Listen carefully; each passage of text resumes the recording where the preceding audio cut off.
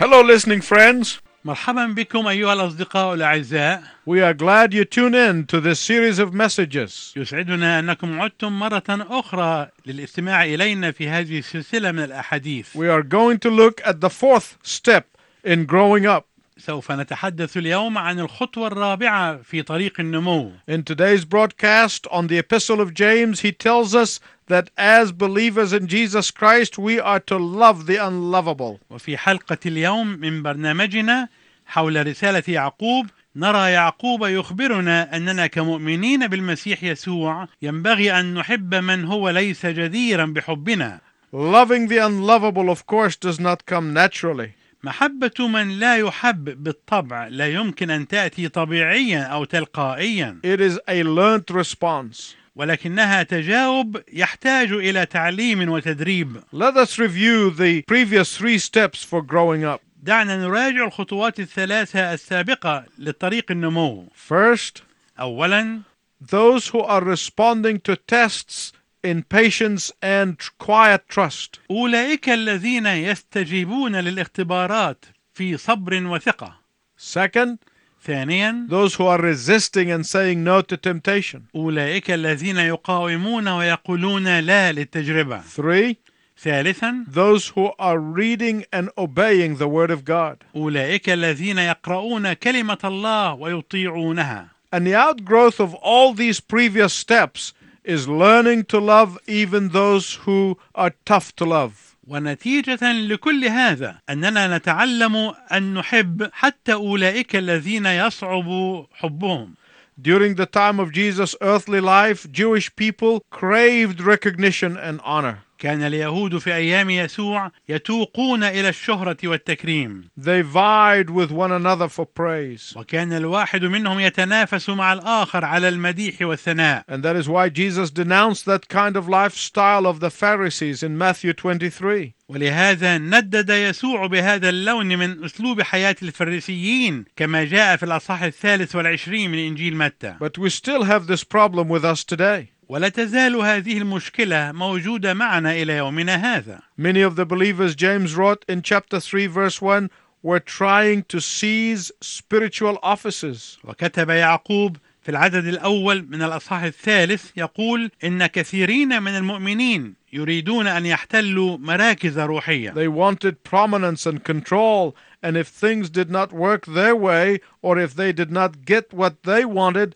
they looked for another place. فهم يريدون الشهرة والسيطرة، فإذا لم تتحقق آمالهم عن طريق هذه الأشياء أو إذا لم يحصلوا على ما يريدون تراهم يبحثون عن مكان آخر. James is telling believers that we must not feed these persons' egos. ويقول يعقوب للمؤمنين إننا لا ينبغي أن نغذي الذات في هؤلاء الأشخاص. We must not let those who want to be movers and shakers in the church get away with it. ونحن لا ينبغي أن ندع أولئك الذين يريدون أن يكونوا المحركين والهزازين في الكنيسة أن يحققوا أهدافهم. Why? لماذا؟ Because beside it being spiritual disease, we must not be accommodating to those who want the attention and the focus on themselves. لأنه بالإضافة إلى أن ذلك يعتبر مرضا روحيا، فإننا لا ينبغي أن نجامل أولئك الذين يريدون جذب الأنظار إليهم وتركيز الانتباه فيهم. In the Church of Jesus Christ, only Jesus must get the prominence. في كنيسة يسوع المسيح ينبغي أن تكون الأولوية وكل الشهرة ليسوع وحده. And Jesus was no respecter of persons. ولم يكن يسوع محابيا للأشخاص. Even his enemies in Matthew 22:16 said of him, "You are not swayed by men because you pay no attention to who they are." حتى أعداؤه شهدوا عنه في العدد 16 من الأصحاح 22 من إنجيل متى وقالوا له: نعلم أنك صادق وتعلم طريق الله بالحق ولا تبالي بأحد لأنك لا تنظر إلى وجوه الناس. Our Lord would not let those who wanted to control and orchestrate the scene get away with it. إن ربنا لم يسمح لأولئك الذين يريدون السيطرة وقيادة المشهد أن يحققوا أهدافهم. These people were used to getting their way. لقد اعتاد هؤلاء الناس أن يشقوا طريقهم دون اعتراض. When they spoke, even the church hierarchy listened. فعندما كانوا يتكلمون كانت حتى هيئات الكهنوت المنظمة تصغي إليهم. But this took place because the church hierarchy was not listening to God. ولكن هذا حدث لأن هيئات الكنيسة الكهنوتية لم تكن تصغي لصوت الله. Jesus was not respecter of persons. We too must not show partiality. ولأن يسوع لم يكن يجامل الأشخاص، فنحن أيضا لا ينبغي أن نظهر أي تحيز أو محاباة. We too must not be swept off our feet by those who want to draw attention to themselves. ونحن أيضا لا ينبغي أن نتزحزح عن مواقفنا بواسطة أولئك الذين يريدون أن يجتذبوا الأنظار إليهم. Please turn to James chapter 2 verses 1 and 2. أرجو أنك تتجه معي إلى العددين الأول والثاني من الأصحاح الثاني من رسالة يعقوب. He was saying that if you are holding on to the faith of the Lord Jesus Christ, يقول يعقوب: إذا كان لكم إيمان ربنا يسوع المسيح، if you are truly fellowshipping with God, إذا كانت لكم شركة حقيقية مع الله، then you are not going to show partiality to those who are in love with their station in life. فلا ينبغي أن تظهروا محاباة لأولئك الذين يحبون مواقفهم في الحياة، or in love with their brilliant ideas, أو المعجبين بأفكارهم العبقرية، or their superior intellect, أو بتفوقهم الفكري، or their preconceived notions, أو بانطباعاتهم ونظرياتهم المسبقة، or their controlling and attention-getting efforts. أو بجهودهم للسيطرة ولفت الأنظار إليهم. We cannot be true to our faith in the Lord of glory if we are showing partiality or being pushed around by such people. لا يمكن أن نكون مخلصين لإيماننا في رب المجد إذا كنا نظهر محاباة أو إذا كنا مدفوعين بمثل هؤلاء الناس. James' exhortation for us is this. وما يحثنا عليه يعقوب هو هذا: Don't say that you are truly a follower of Jesus Christ if you get intimidated by self-promoters. لا تظن أنك تابع حقيقي مخلص ليسوع المسيح إذا كنت تجبن أمام أولئك الذين يرفعون أنفسهم. Instead, remember Proverbs 22:2. وبدلا من ذلك تذكر العدد الثاني من الأصحاح 22 من سفر أمثال: That the powerful and the weak both have common denominator. The Lord is the maker of them all. الغني والفقير يتلاقيان، صانعهما كليهما الرب. According to James, if we love with partiality, we are divided in our minds. وبحسب كلام يعقوب نحن نصبح مرتابين في عقولنا إذا كانت محبتنا بمحاباة. Verse 4 of chapter 2. ويقول في العدد الرابع من الأصحاح الثاني: Are you not divided in your mind and have become judges with evil thoughts? فهل لا ترتابون في أنفسكم وتصيرون قضاة أفكار شريرة؟ Remember, he told us in 1:8 that the double-minded man is unstable in all his ways. تذكر أنه كان قد قال قبلا في العدد الثامن من الأصحاح الأول: الرجل ذو الرأيين متقلقل في جميع طرقه.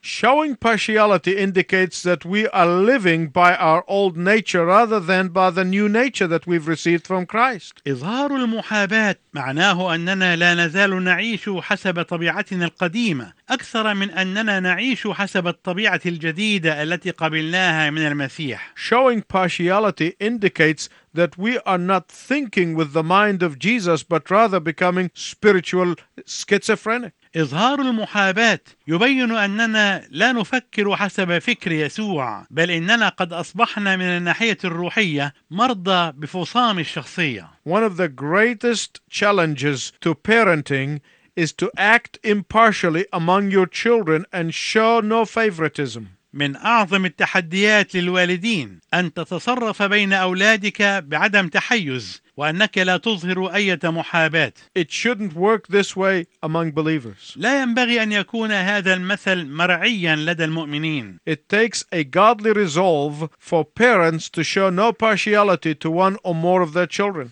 الأمر يتطلب قرارا إلهيا للآباء ألا يكونوا متحيزين أو محابين لواحد أو أكثر من أبنائهم. Now, if you're a normal parent with normal children who are close in age, you are bound to have heard from them, you love him more than you love me. إذا كنت أبا عاديا لأبناء عاديين متقاربين في أعمارهم، فلا بد أنك سمعت منهم هذه العبارة: أنت تحبه أكثر مما تحبني، أو أنت تحبها أكثر مما تحبني. In their way of thinking, your children are saying to you, you are playing favorites. وبأسلوب تفكير هؤلاء الأبناء فهم كأنهم يقولون لك إن عندك محاباة. As parents, we must fight against the tendency to be partial. وكآباء ينبغي أن نقاوم في أنفسنا الميل إلى التحيز والمحاباة. Let me tell you a story about a father who loved his children impartially. دعني أقص عليكم قصة أب كان يحب أبناءه بلا محاباة. One day, this father's son was diagnosed as terminally ill. ذات يوم شخصت حالة ابن ذلك الأب أنه مريض جدا وأن أيامه أصبحت معدودة. Shocked at the news, the father had to face the breaking of the news to his boy. ومع الصدمة التي حدثت للأب إزاء هذا الخبر، إلا أنه كان لابد أن يواجه ابنه به. The father knew that his son had accepted Christ as his savior. كان الأب يعلم أن ابنه كان قد قبل المسيح كمخلص له. So he was certain that death would usher him into glory. ولذلك كان واثقا أن الموت سيؤدي به إلى المجد. But nonetheless, the father was torn. ولكن بالرغم من ذلك فقد كان الأب ممزقا. How could he tell his young son in the bloom of youth that he soon will die? إذ كيف يخبر شابا في ريعان شبابه أنه سوف يموت قريبا؟ After earnestly seeking the leadership of the Holy Spirit, he went with heavy heart to his son's bedside. وبعد أن طلب بحرارة قيادة الروح القدس له، تقدم الأب الحزين إلى سرير ابنه الشاب. First, he read a passage from the scripture.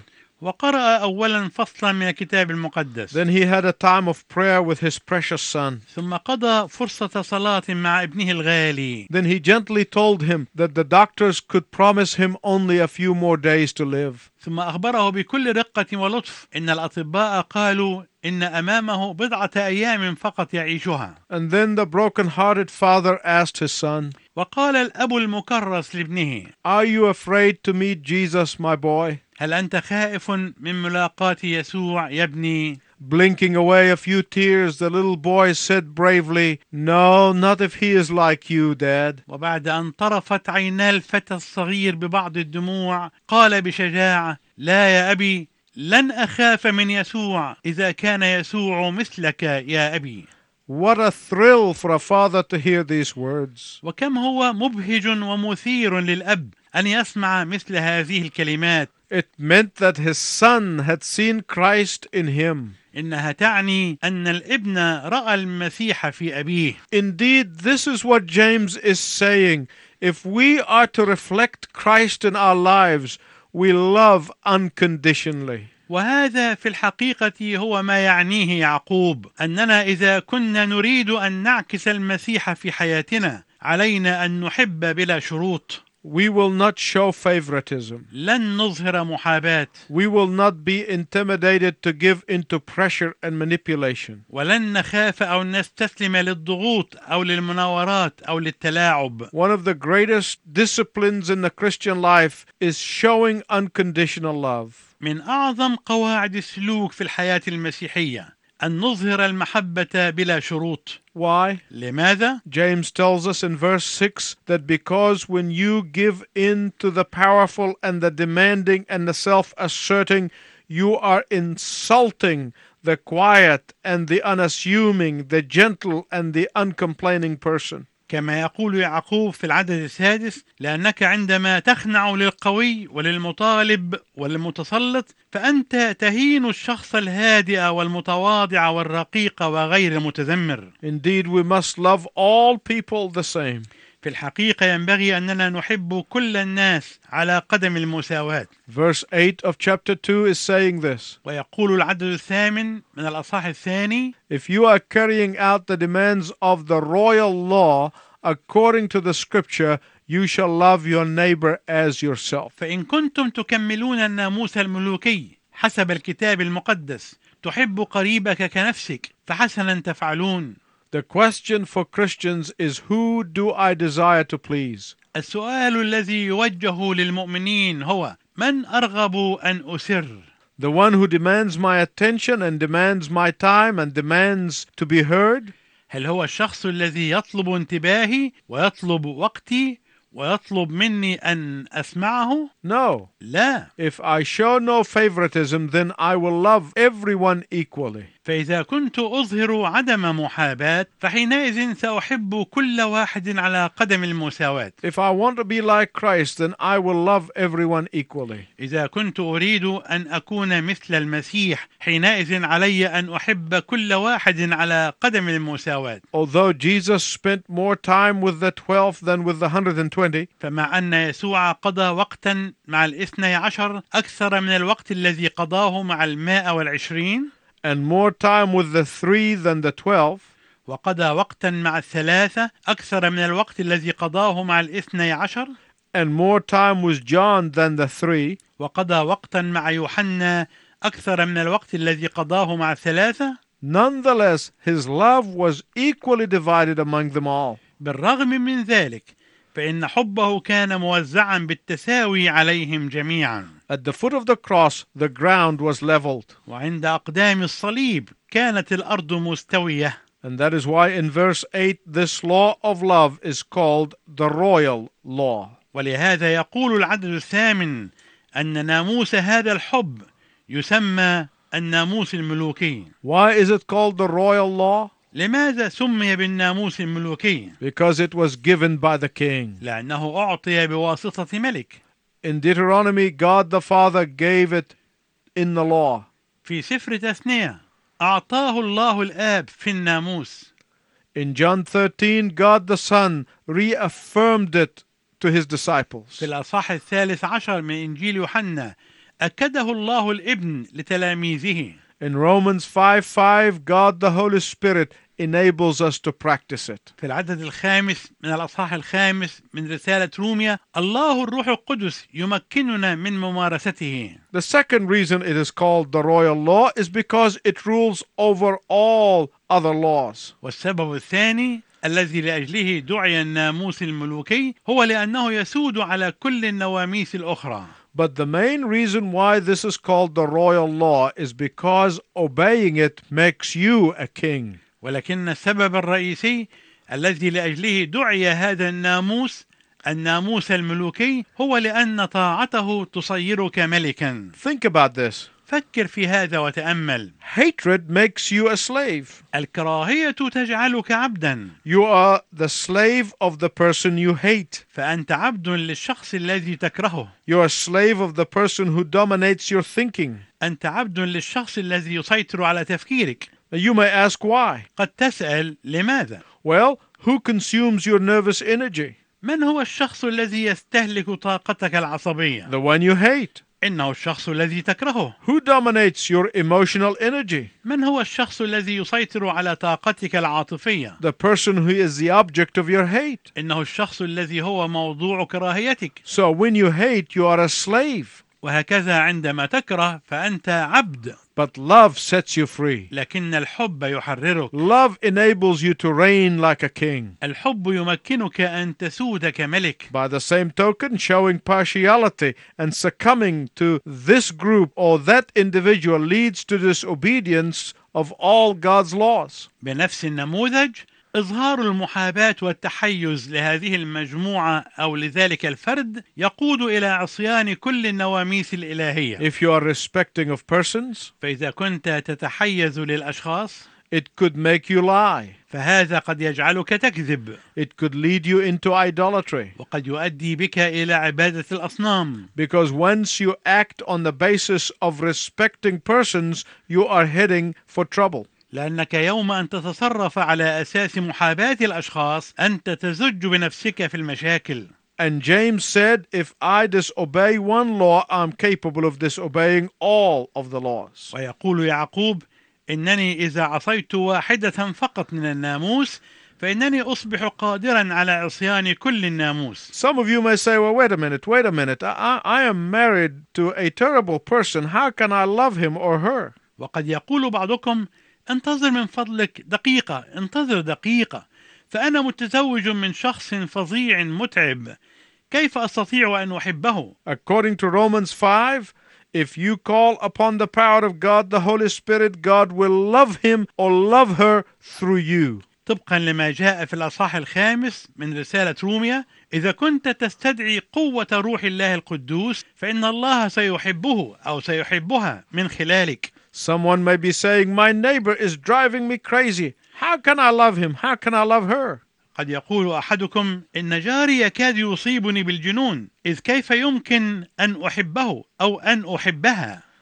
God the Holy Spirit can fit you like a glove and He will love him or her through you. الله الروح القدس يستطيع أن يجعلك تتلائم كالقفاز، وهو سيحبه أو سيحبها خلالك. Some of you might be saying, wait a minute, you don't understand. I have the meanest boss. How can I love him or her? وقد يقول أحدكم: يبدو أنك لا تفهمني، إن رئيسي في العمل هو أسوأ وأخس رئيس، فكيف أحبه أو كيف أحبها؟ God the Holy Spirit can fit your heart, your spirit, your mind and your emotions like a glove and love him through you. الله الروح القدس يستطيع أن يلائم قلبك وروحك وعقلك وعواطفك كما يتلائم القفاز ويحبه خلالك. Listening friends, please hear what I'm going to tell you. أيها الأصدقاء المستمعون، أرجو أنكم تستمعون جيدا إلى ما أقوله. Christian love does not mean that I must like the person or agree with him on everything. المحبة المسيحية ليس معناها أنني ينبغي أن أحب شخصا ما أو أتفق معه على كل شيء. I may not like his vocabulary or his habits. فقد لا أحب كلماته أو عاداته. I may not want him to be my close and intimate friend. قد لا أريده أن يكون صديقا حميما لي. But as Christians, love means treating others the way God treats us. ولكن الحب يعني بالنسبة لنا كمسيحيين أن نعامل الآخرين بنفس الطريقة التي يعاملنا الله بها. How did God treat us? كيف عاملنا الله؟ The scripture said, when we were yet sinners, Jesus died for us. قال الكتاب المقدس: ونحن بعد خطاة مات المسيح لأجلنا. Love is not an act of the emotions or manufactured feelings or false smiles. المحبة ليست مجرد عمل من أعمال العاطفة أو من صنع المشاعر أو الابتسامات المزيفة. No. لا. Love is an act of the will. المحبة عمل من أعمال الإرادة. My motive is to glorify God. دافعي هو أن أمجد الله. And when I love the unlovable, I bring glory to God. وعندما أحب من لا يحب فإنني بذلك أعطي المجد لله. And that is why love is the fruit of the Spirit. ولهذا تعتبر المحبة ثمر الروح. As I act in love toward another, I may find myself drawn more and more to that person. وعندما أتصرف بالمحبة تجاه الشخص الآخر قد أجد نفسي منجذبا أكثر فأكثر نحو ذلك الشخص. And may I see in him, through the power of Christ, qualities that I could not see before. وقد أرى فيه خلال قوة المسيح صفات لم أكن قادرا على رؤيتها فيه من قبل. Why is love an act of the will?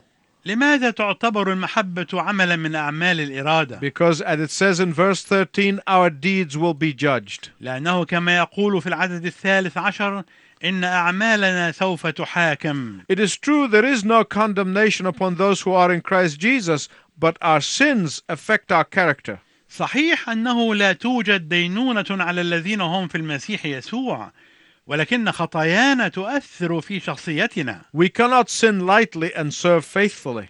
فنحن لا نستطيع أن نخطئ باستخفاف وبلا مبالاة ثم نخدم بأمانة.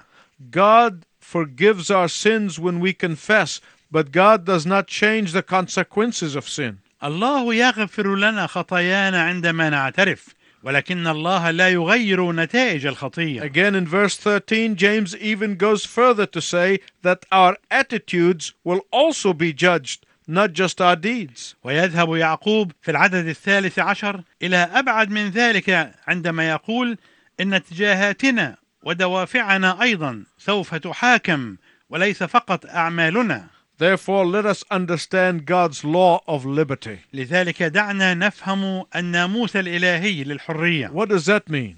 ماذا يعني ذلك؟ That we liberally and freely have license to sin? هل معنى هذا أن لدينا حرية تعطينا رخصة لعمل الخطية؟ No. لا. The law of liberty in verse 12 is the freedom that the Lord gives us in order to liberate us from the slavery of sin. فناموس الحرية في العدد 12 هو الحرية التي يعطيها الرب لنا لكي يحررنا من عبودية الخطية. That we are no longer under the authority of sin. وأننا لم نعد بعد تحت سلطان الخطية. That we are not enslaved to sin. ولم نعد مستعبدين للخطية. God's word can change our hearts if we submit to it. كلمة الله تستطيع أن تغير قلوبنا إذا كنا نخضع لها. God's word can give us the desire to do God's will. كلمة الله يمكن أن تعطينا الرغبة لعمل إرادة الله. Thus we obey from inward impulse and not from outward constraint. وهكذا نحن نطيع بدافع داخلي وليس من إجبار خارجي. One of the tests of the reality of our faith is how we treat people. من بين اختبارات حقيقة وصدق إيماننا اختبار كيف نعامل الناس. Can we pass the test? فهل ننجح في هذا الاختبار؟ Well, do this. افعل ذلك. Do something kind to someone you hate. اعمل شيئا لطيفا وكريما لإنسان تكرهه. Then do it again. واعمله مرة أخرى. Then again. ثم مرة أخرى. And before long you will have love for that person. وقبل أن يمر وقت طويل تكون قد أحببت ذلك الشخص. I hope you write to us and tell us the result. يسعدنا أنك تكتب إلينا لكي تخبرنا عن نتيجة ما تفعله. And I'll be praying for you that you will be successful. وسوف نصلي لأجلك لكي تكون ناجحا. Until we meet again, I wish you God's richest blessing. وإلى أن نلتقي معا مرة أخرى أرجو لك بركات الرب الوفيرة. يا ما أعجب حب الفاتي من قد صور